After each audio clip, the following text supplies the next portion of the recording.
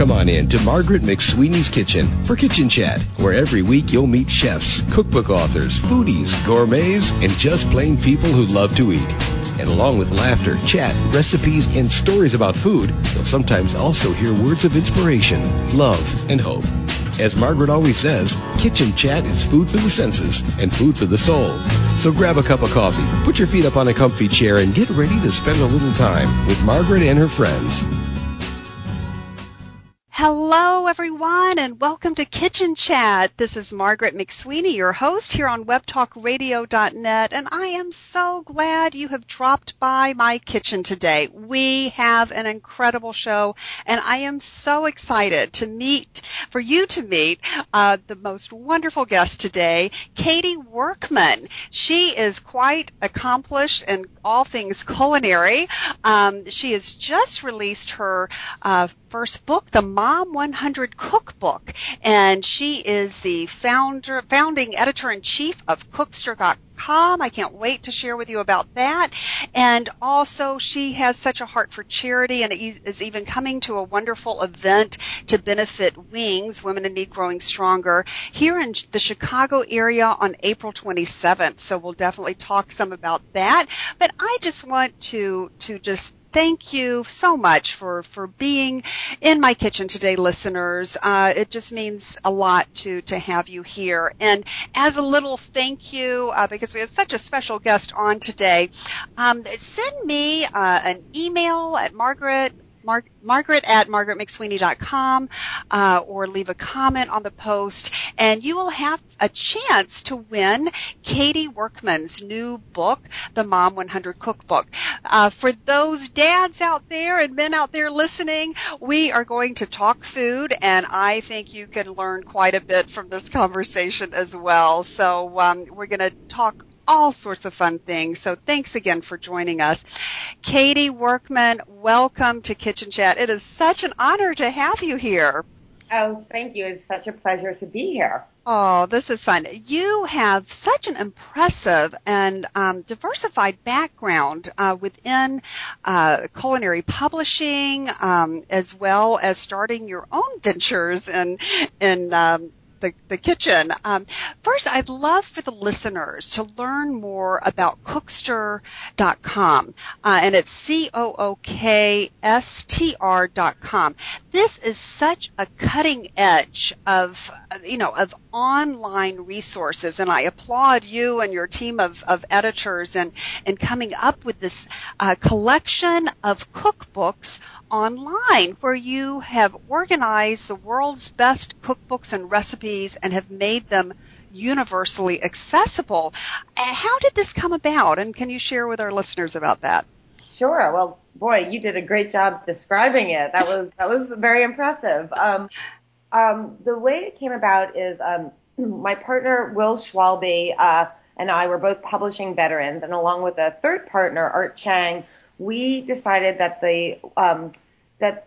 really some of the best recipes in the entire world are locked up in cookbooks. And up until we started Cookster, everybody was very understandably anxious about releasing them online. So what we did was we created a site and drew upon all of our connections in the world of cookbook publishing, which, we had both been in the industry, Will and I, for the better part of 2 decades. And we formed relationships with the publishers and the authors, whom we already knew, of course, and created what in essence was an aggregation of the best recipes from the best cookbooks. And everybody was very pleased to be in the company of each other, because it was sort of, the quality of all the recipes, which are tested, trusted recipes. They've been through the publishing process, which means they are written by professionals. They've been edited by professional editors. And because of that, these recipes are going to work. And right. The selection is vast, because we were able to draw upon virtually, every cookbook that's been published, the new ones and the older ones. And we culled a selection of recipes from hundreds and hundreds of cookbooks, and we're adding new ones every single day. And we have, cookbooks for the expert, recipes for expert cooks, recipes for beginner cooks, because again, cookbooks, there are cookbooks for everybody. So therefore we have recipes for everybody. And so that's how the site came to be. And we're delighted with the response to it. And we also work with other partner websites like AARP and Bravo, Shape Magazine, and we have recipes from our site available on those sites as well. So it's really, it continues to evolve, but the other part of Cookster that's unique, besides having all of these recipes online together in one place for the first time, is the search engine that we created from the ground up. And the search engine is very, very detailed. So it allows you to search for recipes using whatever criteria you want to use that day. So you might be looking for an easy, inexpensive weeknight recipe featuring chicken, or you might be looking for a summery, crunchy, alfresco recipe that can be made in one pot and can be made ahead. And regardless of how you're thinking about cooking something and what you're looking for, you can use those kinds of search terms to find the recipe that's just right for you. This sounds like the perfect answer for all levels of home cooks. And I especially like the idea, you can just open up your pantry and say, okay, what ingredients do I have in there? Have I even, I haven't had a chance to go to the grocery store. And you can just kind of plug in some of those ingredients and it just, voila, comes up with a dish. Yeah, you could type in, you could say, salmon, scallions, soy sauce, and then it will give you a selection of dishes, and then you can refine your search by saying, I want this to be 1 hour or less. I want this to be of a moderate skill level. I want this to be kid-friendly. You can continue to modify your search so that the search process hones in on just the right recipe for you.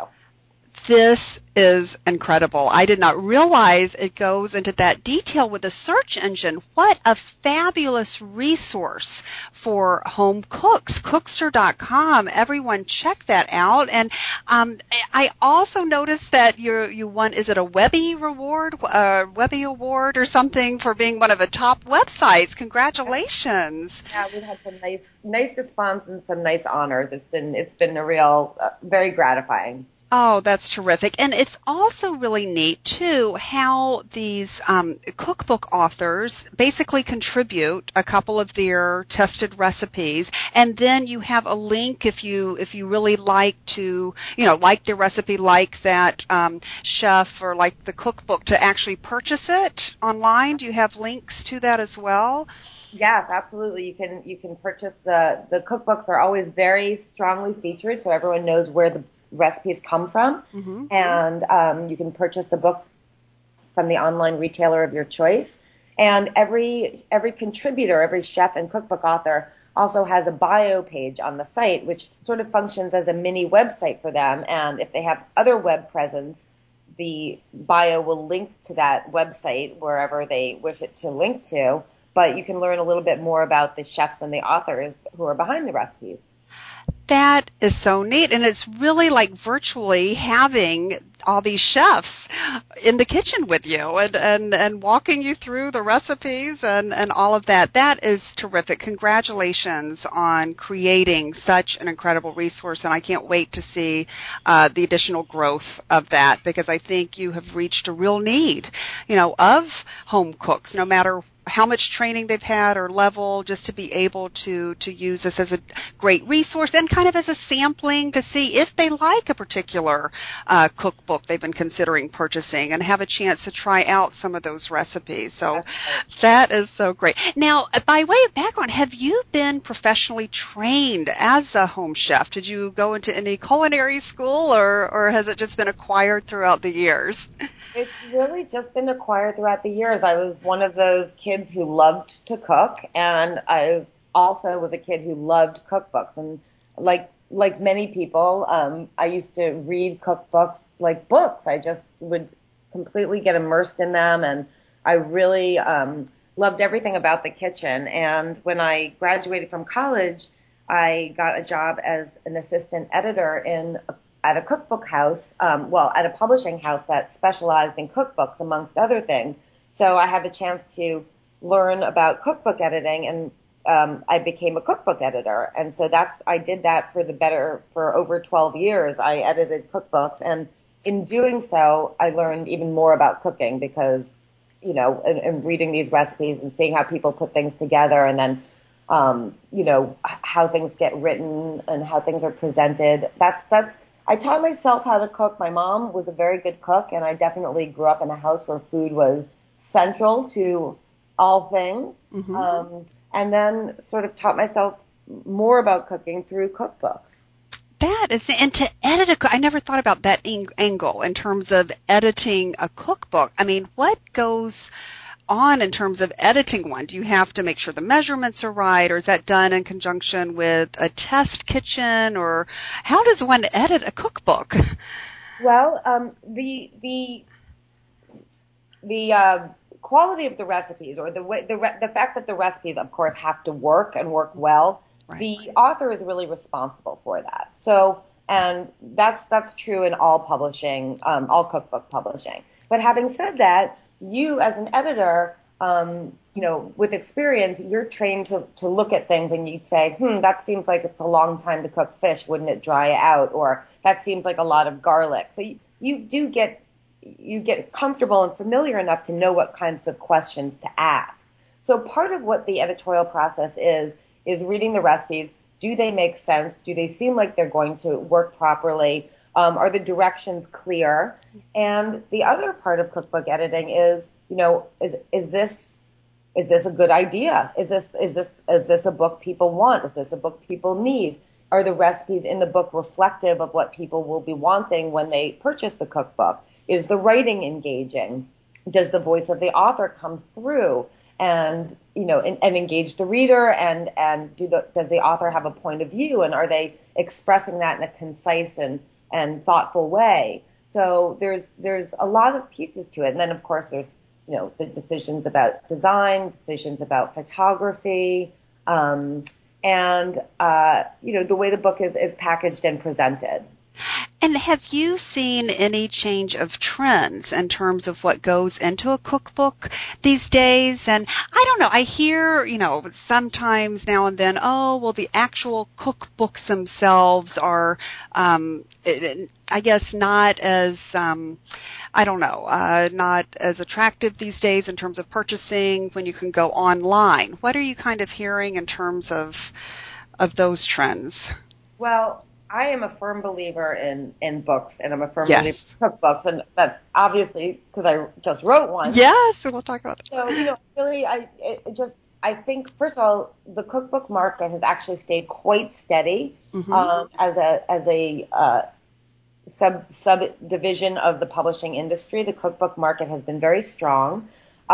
Certainly, a lot of cookbooks these days, a lot of the best-selling ones are driven by the name of the person who wrote it and the celebrity of the person who wrote it. And, for a while, it was very much, a TV celebrity that was driving the sales of a book. But now what's interesting is, going back to your point about online, is that bloggers are starting to write books, and really great cookbooks, and they've sort of learned their chops by writing online, and then now are working with publishers because they want to have a book presence.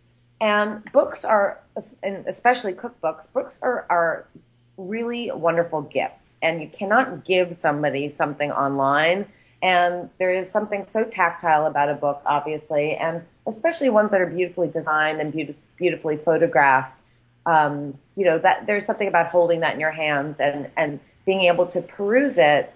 And another thing that I think is very true about cookbooks is that when you have a collection of recipes online, which I obviously also believe in, right. You have wonderful capacities for search. You have wonderful capacities to find from a wide variety of recipes, find just what you're looking for. But when you read a cookbook, or you have a cookbook in your hand, even if you're not reading it cover to cover, you are getting a bigger picture of the kind of food that the author is presenting to you. And there's a story in a cookbook. The cookbook is a story. And when you take recipes and you part to individual units, you lose that. Right. No, I definitely think you have such valid points, and it makes a difference, I think, in the kitchen to physically be able to hold the book and turn the page and what was that ingredient, and instead of referring to the the website. Can you hear me okay? Yes, fine. Oh, okay, because we just had an audio problem. Sorry about that, listeners. I'm recording for the first time via Skype, so thanks for your patience in listening here. And speaking of cookbooks, a great segue into your own cookbook, which is absolutely fabulous, the Mom 100 Cookbook. And it is a delicious read. And speaking of stories, I get the sense that you're quite a storyteller here, and I love your techniques of telling the story and your little side notes, the handwritten note. You can dial the spiciness up or down as you like, and little notes in the margin. It's just so well done. And what inspired you to write a cookbook for moms? It was sort of, the idea came in essence in the form of the title. I just thought, wouldn't it be great to have a cookbook that contained 100 recipes, 100 go-to recipes that every mom needs in her back pocket? And I just thought the Mom 100, and it sort of just clicked in my brain as a title and a concept. And right at that time, I sort of went, that's interesting. And I hadn't planned to write a cookbook at that point in time, or maybe at all. But one of my dear friends, who is the cookbook editor at Workman Publishing, is an extraordinary editor. She's edited everything from the Silver Palette cookbooks to Stephen Reichlin's Barbecue Bible series and the Cake Mix Doctor books. And she took me out to lunch and she said, I think you should write a cookbook. And I said, well, I actually just had this idea. And I told her the idea, and she said, I love it. And 2 years later, here we are. And I love it too. And no matter if you are a mom or not a mom or an empty nester, I mean, there are just some fabulous recipes. And I especially appreciate your fork in the road concept, because both of my daughters are vegetarian. And could you talk a little bit about the whole fork in the road concept? Absolutely. Yeah, no, you're right in that it is called the Mom 100 Cookbook, and it's filled with tips for cooking for kids and picky eaters and so forth. But these are recipes that anybody could love. I mean, if you like, pasta with meatballs and soy ginger chicken and brownies, then the recipes are for you. But the fork in the road concept is the idea that you can cook a recipe up to a certain point and then separate out part of the food so that it's simple and plain for some of the pickier eaters or the less adventurous eaters at your table. And then you keep going with the recipe, adding spices or seasonings, maybe heat, so that it becomes more sophisticated. And then that appeals to the more sophisticated eaters at your table. So you're making one recipe, you're making one meal, and everyone's sharing one meal, but you're reaching different people with different palates, and so everybody's happy at the table. Yes, and speaking of palates, I'm quite impressed with kind of the more sophisticated spices and sauces that you are introducing. And pardon my pronunciation, I don't know, is it hoisin sauce? Oh, okay. One of your recipes, or several of those, include hoisin sauce. How has that? And it's kid tested. Do your children enjoy hoisin? Yeah, absolutely. I mean, all the ingredients in the book, every single one of them can be bought in the supermarket. These are really, really accessible ingredients. And hoisin sauce is actually, it's a sort of slightly sweet, tiny bit spicy sauce that is used in a lot of Chinese cooking. So most kids really love Asian flavors, and so I use just a little bit of it, and you can use more if you have people who are into a little bit more flavor or heat. But it's really actually a flavor that kids enjoy, and it's made from sugar and soybeans, a little bit of vinegar and garlic, and it is a little sweet and a little spicy and a little salty. And And that's a great way to introduce kids to international cuisines and different tastes. And I just wish that this book had been around, 18 years ago when I started parenting and in the kitchen. I'm hearing that quite a bit. I'm hearing that there's some people who wish they could turn that off. But again, this is, I cook these recipes even when I'm cooking for adults. So there's no reason not to continue to enjoy them. Yes, and I humorously insert where you have on the column, and once again, it's a great concept, what the kids can do, Yeah. and insert what your husband can do. That's right, exactly. And then I love, too, how you make it so practical. I mean, this is just a great resource. The make ahead, the certain things you definitely need to have. The first part about the 5 basic tips for getting your kids to eat more things. 17 amazing ingredients, and with olive oil being in there. What do you think? What have you found to be your most amazing ingredient that really is essential? And well, I have to say that the 17 that I listed are all there, each one for a very good reason, and I can't imagine my home without any one of them. But I would say that olive oil and salt are really, you can make dinner from almost anything if you have olive oil and salt. Huh. That I will remember that when I'm staring at the refrigerator and say, what do I do? I love onions. All the members of the onion family are sort of, there's so many great things that just basically begin with chopping up and sautéing some onion or garlic. And I love Dijon mustard. Obviously, pasta is a great go-to thing. I love butter. I love eggs. Mm-hmm. And I love citrus, lemons. Yeah, that's true. That is something that a lot of people don't think about, and I think it's so. A lemon really does know how to multitask. Yeah, exactly. That's a great way to put it. Because at the end, when it's all done, you can just kind of squeeze it in the garbage disposal and have a nice little. And on a side note, I always like sharing, as my listeners know, I am probably the world's most horrible cook. But one thing I did learn: if you microwave a lemon for 15 seconds, it makes it more juicy. Yep, it makes it easier to get all the juice out. That's true. And so does it also giving it a good firm roll on the counter also does that. Really pressing down and giving it a good roll around. That is great. So listeners, there's a fabulous 17 amazing ingredients, which is a great resource. What do you have your kids do in the kitchen? How old are they, and how young were they when you got them started in terms of some of the kitchen activities? Well, I have 2 boys. They're ages 9 and 12. Excuse me. Jack would kill me. 9 and 12. You're 12, Jack.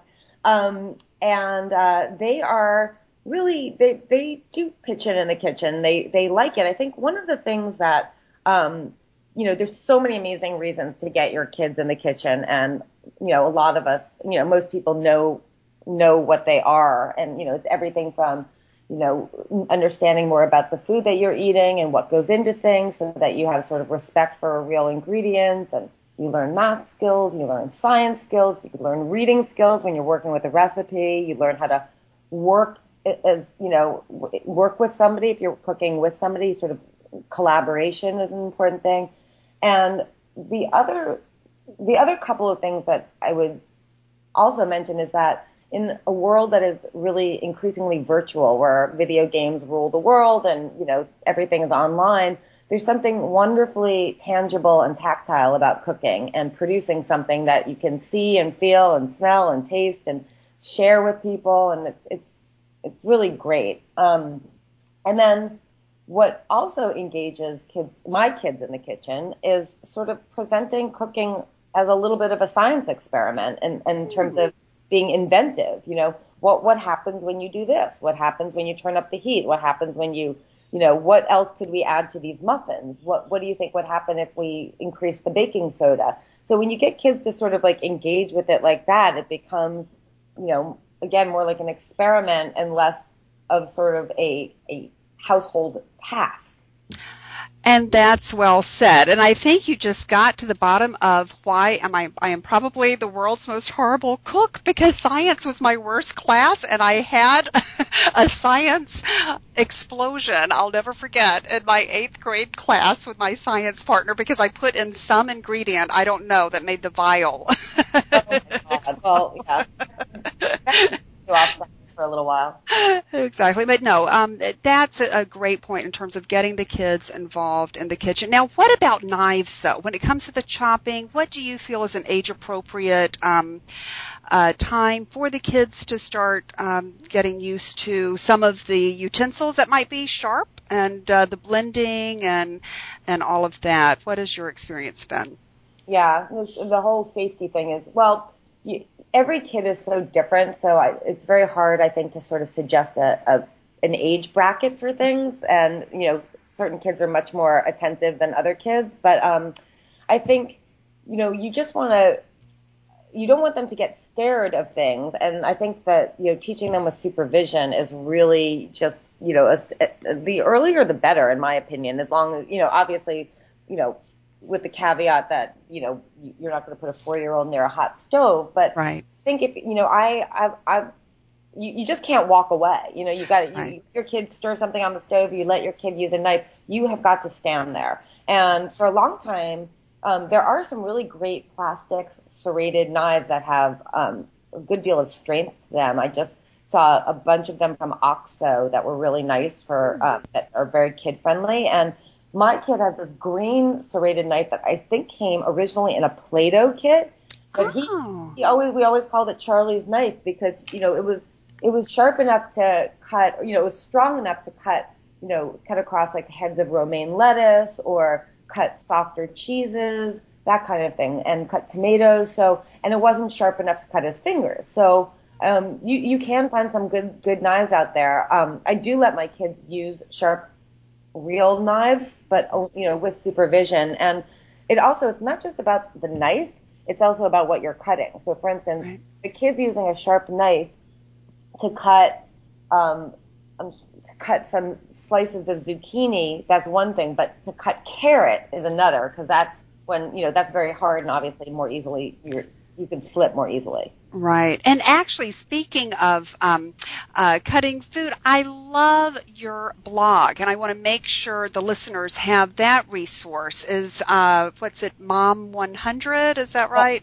It's themom100.com, and 100 is the number. Yes, I love it. And you have video demonstrations, which I am going to use as a resource constantly. I did not know the proper way to cut an avocado.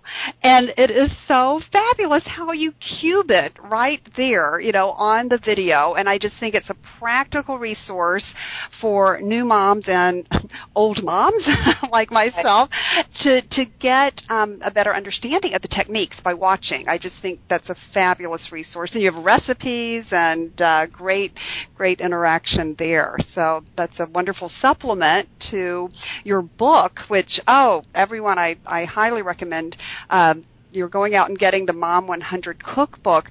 Another fun thing I noticed in the dessert section, of course I have a huge sweet tooth, is that I never thought about this concept where you turn the cakes into cupcakes. So you can really make a smaller portion and instead of having a huge cake that lots left over to make that option available on, so what is one of the favorite cakes that you do in that way? Well, I have there's a recipe for, a really great classic chocolate cake and a really great classic vanilla cake, because, those are, sometimes you are embellishing and looking for something fancy, but more often than not, the choices that the kids want and that most people want are a great vanilla cake and a great chocolate cake. And yeah, if you're looking for cupcakes, you can use the exact same batter, exact same recipe, just bake them up in cupcakes. And if, say, you don't need all of the cupcakes, you can freeze some of the cupcakes, which, freezing half a cake is, I guess, a little bit less useful than being able to freeze, 10 cupcakes. Exactly, and put them in the lunchbox the next morning, and they can take it to school there. Another fun thing I love, too, about your book is at the end you have a menu section where you divide it into different themes. Mother's Day lunch that you hopefully don't have to make. I love your annotation there. And that includes shrimp cocktail, chicken piccata ed, or plain, butterscotch brownies, Father's Day dinner, an Asian vegetarian dinner, Italian party. It's just such a great way for kids and parents as well to explore the world from the taste of food. I really applaud you on that. So this is great. And also, listeners, oh my goodness, I'm so impressed with your endorsements, Katie, on the back. Bobby Flay, chef of Mesa Grill, Sandra Boynton, Ina Garten, I don't know if I'm pronouncing her. Yep, Ina Garten. Okay. And Amanda Hesser, co-founder of Food52.com, and also she was a restaurant, right? New York Times restaurant. She's been a New York Times writer for years and years, and she also wrote the New York Times cookbook that came out last year. Yes. So, and this is great. And what's interesting, because here this is practical, the recipe, the books are filled with practical recipes and guides. Yet there's a gourmet twist to this too, because here these are, definitely, gourmands who are endorsing your books. And, I just think that's neat. And speaking of that, the saffron, I thought that was so interesting that you included saffron as an ingredient and an introduction to something that is typically included in more of a, gourmet type of dish. Right. Well, saffron is just an incredibly appealing flavor, and certainly saffron's expensive and not something that one uses every day. But the great thing about saffron is that a little bit goes such a long way. So there's just a couple recipes which suggest using saffron in them. You can, if you don't have it or you don't wish to use it, you can always leave it out. And but it's the flavor. It adds sort of an earthiness and a sweetness. The flavor of saffron is so hard to describe, not just for me, but for everybody's been trying to figure out how to describe it for a long time. But it's a great flavor, and but as with all of the recipes in the book, there's a lot of suggestions for variations, for adaptions, for making the recipe your own. So even with most of the recipes have suggestions for ways that you can switch things up, to use what you have in your fridge, to use seasonings that your family likes, to use things that you bought home from the farmer's market that day. Use some vegetable bin that you're thinking, oh my God, if I don't use this, summer squash today, it's going to be toast. So, it's very practical. And so you have the elegance of some ingredients like saffron, which are really much more kid-friendly than one might assume. But you also have the practicality of being able to keep adapting the recipes and thinking about cooking in a way that works for you.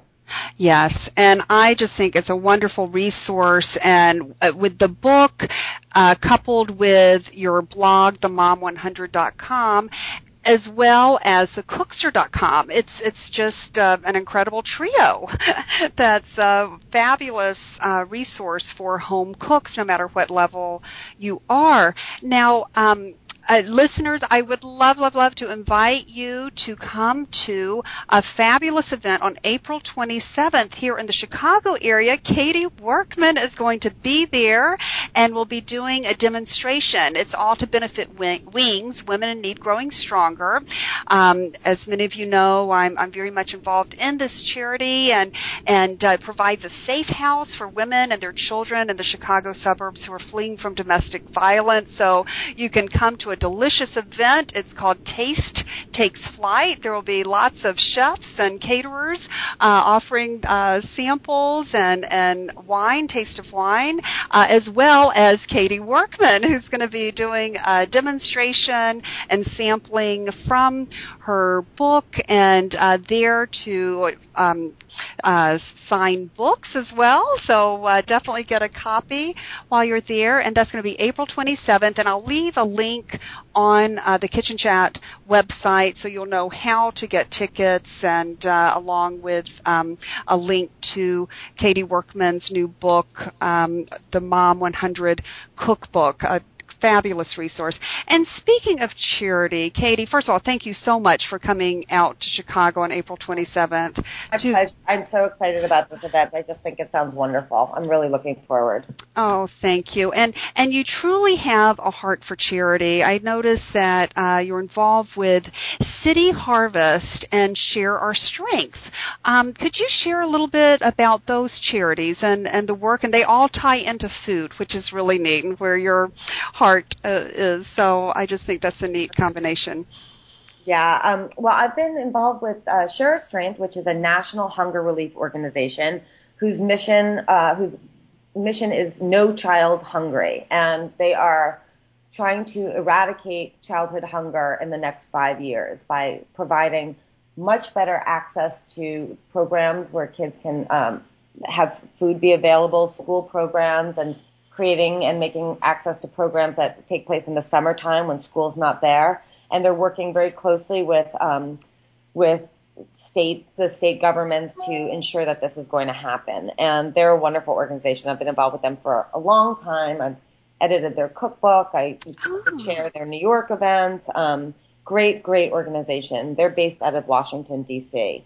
And then City Harvest is New York's leading food rescue organization. And I've been on the board of that for over 9 years. And they work with restaurants and other food manufacturers to rescue food that might otherwise go bad, and distribute it to soup kitchens and shelters and other places where people can get a hot meal throughout the city. And they are an amazing organization.